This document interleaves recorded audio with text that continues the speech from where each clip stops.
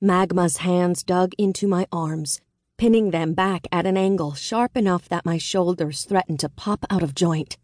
Around us the redwoods of the rim swayed, the trunks groaning as the wind pushed at them.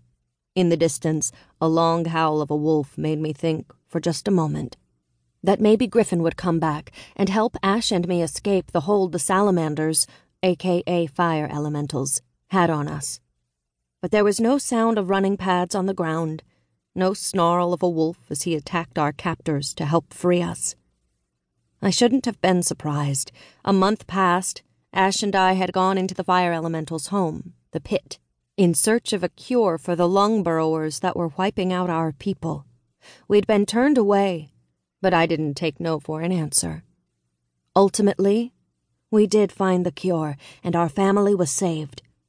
But the cost was high, and there were several deaths, all at the end of my spear. For a time, I thought we'd escaped punishment. I scanned the forest, looking for any sign of movement, and saw none.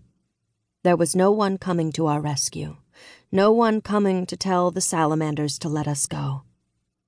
Though we were in the rim, we were once again on our own.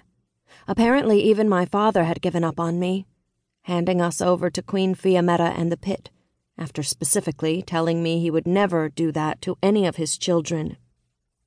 How quickly things changed in my life, and my understanding of those around me. Again. Turning my head slowly, making myself not react to the pain, I glared at Maggie. "Maggie, we've already said we'd go with you." She snorted, her orange eyes narrowing. "Magma, not Maggie. We are not friends." Her fingernails cut into my bare skin, and trickles of warm blood slid down my upper arms into the crooks of my elbows. "A liar like you can't be trusted, so I think we'll be doing things my way." The other 3 Enders with her laughed, but I didn't even look at them. They were not my problem at the moment.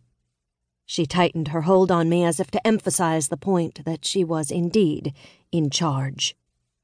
I made myself smile through the throbbing ache in my upper back and shoulders, and took a shot in the dark. "Your fellow Enders don't think much of you, do they?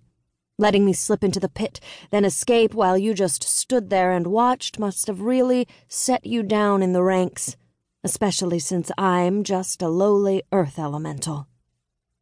From the right of me, Ash let out a low groan. "Lark, don't push her." But it was too late for taking the words back, and I wouldn't have anyway, not after everything Ash and I had been through in the deep. After surviving the world of the Undines, water elementals, I wasn't sure I had it in me to be patient or forgiving of anyone who didn't have Terraling, earth elemental, blood running through their veins. Maggie, Magma to me now, if I let her have her way, let out a low rumbling hiss, the sound reminiscent of a bellows in a forge. "When they execute you, the smile on my face will be the last thing you see." I looked away from her, but the scene around me didn't give much hope. The Enders surrounding us were dressed in black from head to toe, their ensembles completed by their long black cloaks and 3-foot-long, narrow black clubs that hung from their belts. Unlike our Ender clothes that consisted of dark and light browns, a vest and pants, the Enders from the pit were covered up entirely, right down to the thick black boots they wore. If it weren't for their varying shades of brilliant red hair, they would have been monotone from top to bottom. The Ender holding Ash glared at me, and I realized I knew him too. We'd met before. Match?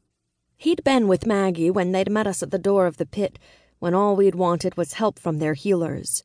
He'd fought us, as had Maggie, and that started what ultimately led me to kill not 1 or 2, but 4 of the pit's Enders. "Don't talk to me," he growled, baring his teeth at me.